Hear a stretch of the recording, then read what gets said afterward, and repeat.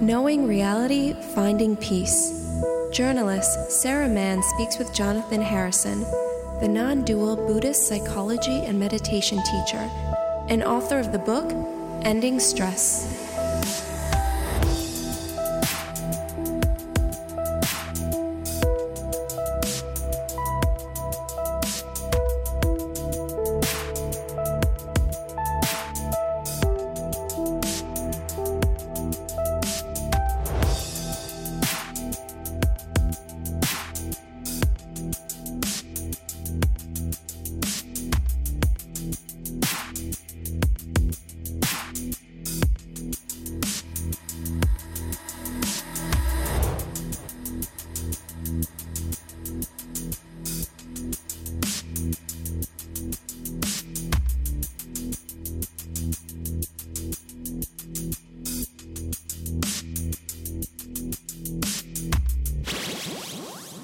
Jonathan Harrison is an interesting character. Like me, he was born in Britain.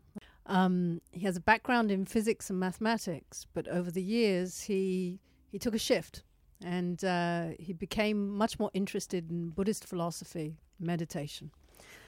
Now he is doing a lot of things. He's teaching privately, he's teaching in groups, he works with the Israel School of Mind, Body and Medicine, and his emphasis is on something which I think is very interesting. The idea of ending stress, if that's at all possible. So let's get started with that. Hi, Jonathan. Hi. Tell me how you came down this road, first of all.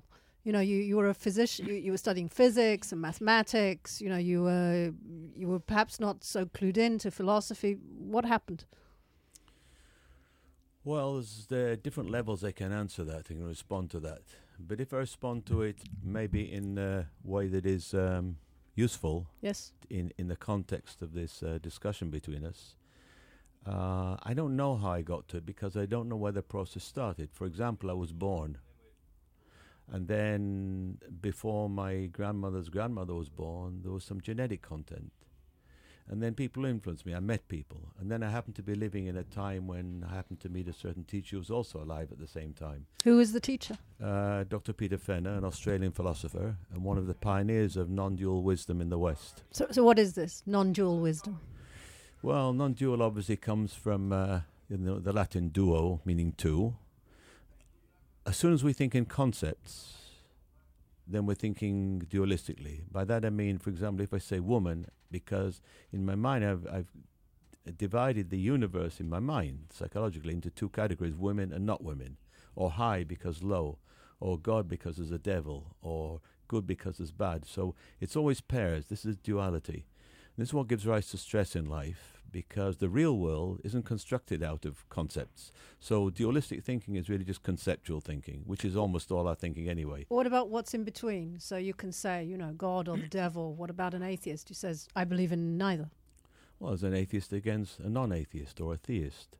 Whenever I talk about anything, I can only relate to it in contrast to what it isn't.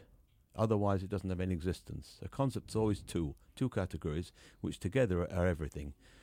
But the point is that the real world doesn't exist in that form. It just is. But tell me more about Peter Fenner. I'm interested in this because he was obviously a bit of a mentor to you. Yeah, he was. If I hadn't met Peter, all the books would have been just dry. And I think the Tibetans... He brought it to life. Well, the Tibetans talk very much about direct transmission, and all the Eastern meditative and contemplative disciplines, wisdom traditions, emphasize the importance of a teacher-student relationship. Absolutely. Well, I think it's imperative, isn't it? I think there is a place for teachers. You can learn on your own, but having met one, he was there, and I don't know whether there is, but there was something in the room. The first time you met him? Yeah, I remember it very, very clear. I won't forget it. It's a kind of... What happened? Nothing. I mean, I went in, there were 40, 50 people sitting in a lovely room with a nice glass window looking down onto the beach and the sea. It was a beautiful day, sunny and pleasant. And I went in expecting something. I don't know why I got there, because it's not my kind of thing at all. I'm very much sort of feet on the ground. Right, the mathematics boy, you know. Well, yeah, actually mathematics is not connected at all to reality, but physics is a bit more. Maybe.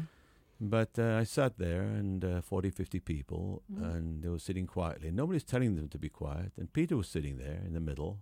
So there was a quietness that just arose from the being in Well, the room, maybe. I don't know what it arose from. It was there. It was very tangible, but I could see that nobody was deliberately being quiet. And Peter was sitting there. He was making eye contact with people. He was completely with it and everything, but he wasn't saying anything. And I got very, very nervous. I didn't like this stuff at all. This kind of quietness. Well, I it think wasn't. that's quite wasn't interesting, me. is that we have. I notice it often in life, but particularly in Israel, where people have the need to talk constantly, and they don't feel very comfortable with silence. It makes them nervous, as you say. Yeah, I I think. It was, wonder why that is. I think it was. The French philosopher Blaise Pascal, I think, that said that most of the troubles of humankind are because a person can't go into a room and close the door and sit by himself quietly. Entirely.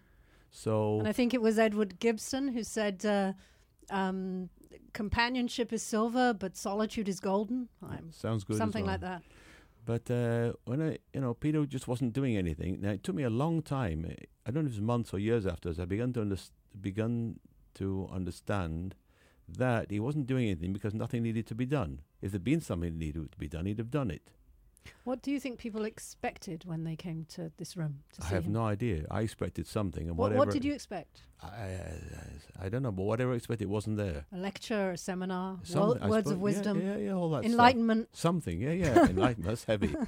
That is heavy. But in fact, I got nothing, and the nothing turned out to be pure gold or beyond gold. It was that. It was it. So what was the nothing? If you can, I know that's a hard thing to explain, but complete absence of constraints and things that you need to do and things you have to do and things you mustn't do. There's a sort of freedom in the air. There's a feeling. I don't mean that you could go amok, run amok and do crazy things, but I mean there was no feeling of rules. It was just a sort of responsiveness. You could call it compassion, call it kindness. It was just a responsiveness to what was going on, and Peter was highly responsive. But at that moment, apparently, there was nothing particularly needed. But nobody needed a drink of water. Nobody was feeling bad. So there was nothing actually specifically that had to be done, so he wasn't doing it. And that took me a long time to absorb that possibility. how long did you sit in this room, all of you doing nothing? A couple of days. Couple of days. Yeah. And Did your mind run very freely whilst you were sitting there? It was terrible. It was a million directions. I thought I was going crazy. I was going to get up and go. This is not my stuff at all. What stopped you from getting up and going? I don't know. But something there was in the air, and I could feel it. I don't want to sound mystical or anything, but it was very, very clear. And I knew that I wanted it. I knew it was this. No, I but think there are times in life where two people, or even a group, but often I found two people are together, and really no words need to be said. There's just an understanding, right, which you can't put your finger on, but it's there. You got it. That's it. So it was there. So after this 2 days of going slightly bonkers, from doing nothing, well, it's slightly did bonkers. you manage to start speaking to Peter? Or? Well, there was I remember coffee break. This was back in England, right? No, I was here. I was here already. Yeah. He was on a visit here. Okay. Later, I studied with him every year in the French Alps in a little isolated. Is he still alive? Yeah, absolutely. Oh, good. He's in Brisbane, Australia. Maybe I should go and do nothing with him. He's a good guy. He understands it. He's a very, very sharp guy. So in this coffee break. So I went over to him, and he at one point he said you could regard this work. He didn't say very much. But what he said tended to be very accurate and to the point. So at one point he said you could regard this work as a variation on Dzogchen. So I went to him. You need to explain to me what is Dzogchen. Well, that's what I asked him, right. you see. So I went to him and said, what was that funny word you said? He said, you said it could be a variation on what? On Dzogchen. I said, well, what's that? So he told me, which is a Tibetan non-dual discipline, and regarded by Tibetans as one of the two highest peaks of Tibetan spirituality, you might say, encompassing so we're back everything. to non-dualism. Absolutely. So Dzogchen is a... Did you go away and read about the Dzogchen? Yeah, I built a library of about 80 books and read them all and began to understand. But it was... there's a spirit of Peter was in it. I could feel it. I could feel what I'd felt in that hall. And that, as it were, inspired the reading because it's very strange material to read at the beginning. It's very difficult to understand. But did you think you ended up developing your own philosophy out of it, or you just... Yeah, absolutely. So what happened next? I think my way, you think your way. He thinks his way. So you can't avoid that. It takes on your own flavour. So you built up a library. Yeah. At this time, what were you doing work-wise? You were working as a physicist? I was or? I worked in defense industries for a long time, and by this time I was. So you really had your feet on the ground. Absolutely, but I was, this time I was. I hope I did a bit anyway from my. But this time I was consulting for high-tech companies, right? In development management, and I was playing a troubleshooter. I was getting them out of all kinds of problems, which was fun. It was very interesting work because they threw at me everything. These companies threw at me everything that had completely failed, disasters, and that's fun to work with that stuff. That's challenging. So I was very much in management and in software management and high-tech management, talking to customers and putting out fires and, enjoying myself because that's also fun right. kind of work. And but what happened? Did you feel I've challenged in this work, or how did you make a move? Well, like I said in the book, what you did? Like I said in the book, maybe they've always been looking for truth, and that goes back to what my psychotherapist might have been interested in. Sure. It goes back to my own roots and looking for truth, looking for something absolute. Is there anything? Yeah, absolute there is. Yeah. All right, we'll get on to that later. Yes, it turns out it's very simple too. Oh. Well, that's good to know. so I've been agonizing for a long time, Oh, don't worry about it. Yeah, maybe it took me all this time to get here. So you decided what you wanted to make a career move or a shift? No, I sort of the sort of consulting work dried up a bit, and what happened was that I did this study, and then I began doing this meditation a bit myself, trying it out, because that's where you actually internalize the stuff deeply. It stops being intellectual; it begins to be you, become part of you. And I had a psychologist friend who threatened to send me a patient of hers who was very, very angry. And she said, "You sent it." I said, "You can't send it. I don't know how to teach any of this stuff." She said, "Yeah, but your stuff is all about eliminating anger from your life, isn't it?" I said, "Yeah, but theoretically, but I can't do that." She says, "Well, I'm sending him to you anyway." So he arrived. Okay. And he smashed up your clinic. And he was a very, very angry person, I remember. And why was he so angry, do you think? Oh, he was built. There's some people that are just built angry. Maybe there's an anger gene somewhere. I think you could be right. He was, let's say very nicely, very, very, very, very troubled person. So we worked together. For a long time? And then I began to get more people. And how did you deal with him? If I may ask, was it very difficult? According to what was necessary each moment, we tried to find out what was going on each moment and to distinguish reality, what was really happening, from what he thought. Can you give me an example? Well, when you're angry, it means you think somebody's doing something wrong. It might be you think you're doing something wrong, or you think I'm doing something wrong. What if someone is doing something wrong to you? There is no such thing. That's always an opinion. There's no such thing in reality. Okay, so let me be provocative here. And this guy comes to you and he says, "I'm very, very angry. My wife hit me over the head with a baseball bat last night." Right. Well, and you say? Well, I understand. First of all, I understand. I mean, I would also be angry. I'd probably have killed her. He's lucky it was him, not me. But isn't that a tangible example of right and wrong? No. Because it's a tangible example of, let's say, for example, somebody came in the door into the studio here. Right. And started throwing things around and screaming and shouting. And let's suppose I got very angry, which I might well do, and let's suppose you stayed completely calm. Right.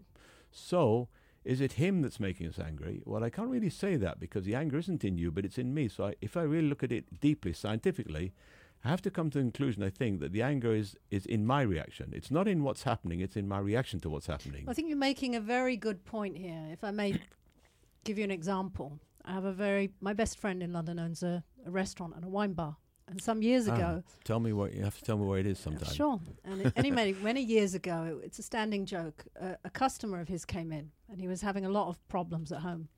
And he asked for a drink. It was late. My friend said, "Sorry, the bar is closed." And he picked up a chair and he threw it through the window.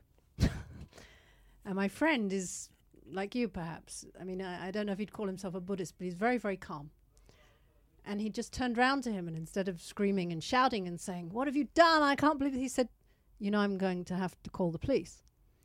And the guy was instantly a bit calmer and said, "Let me call my wife." His wife came, apologized profusely, said she'd pay for the damage. And the situation was somewhat diffused, and I always think back to this because this situation could have gone in another very different way. Yeah, absolutely. So it's not just a question of the anger we have, is it? It's how we deal with anger.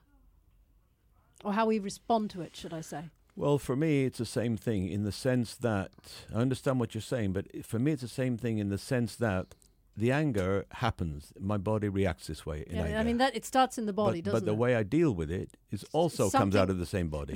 But it's two very different things, because to feel anger, I think, is one thing, but how you decide to deal with it or respond to it is surely something very different. Well, for me, the anger comes about of however this body works, and I don't begin to understand it. I'm not a psychiatrist, I'm not a doctor. And the same way, the way to deal with it also comes out of the way this body and this brain work. So I just watch them happen. And neither of them I associate with me.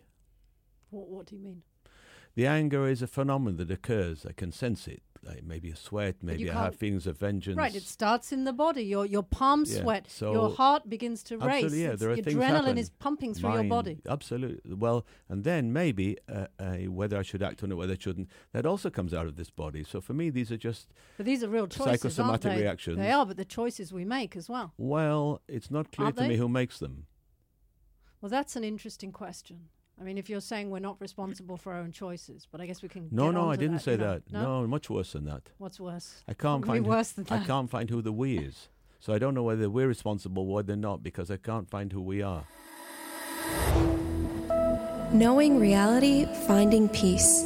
Journalist Sarah Mann speaks with Jonathan Harrison, the non-dual Buddhist psychology and meditation teacher, and author of the book Ending Stress.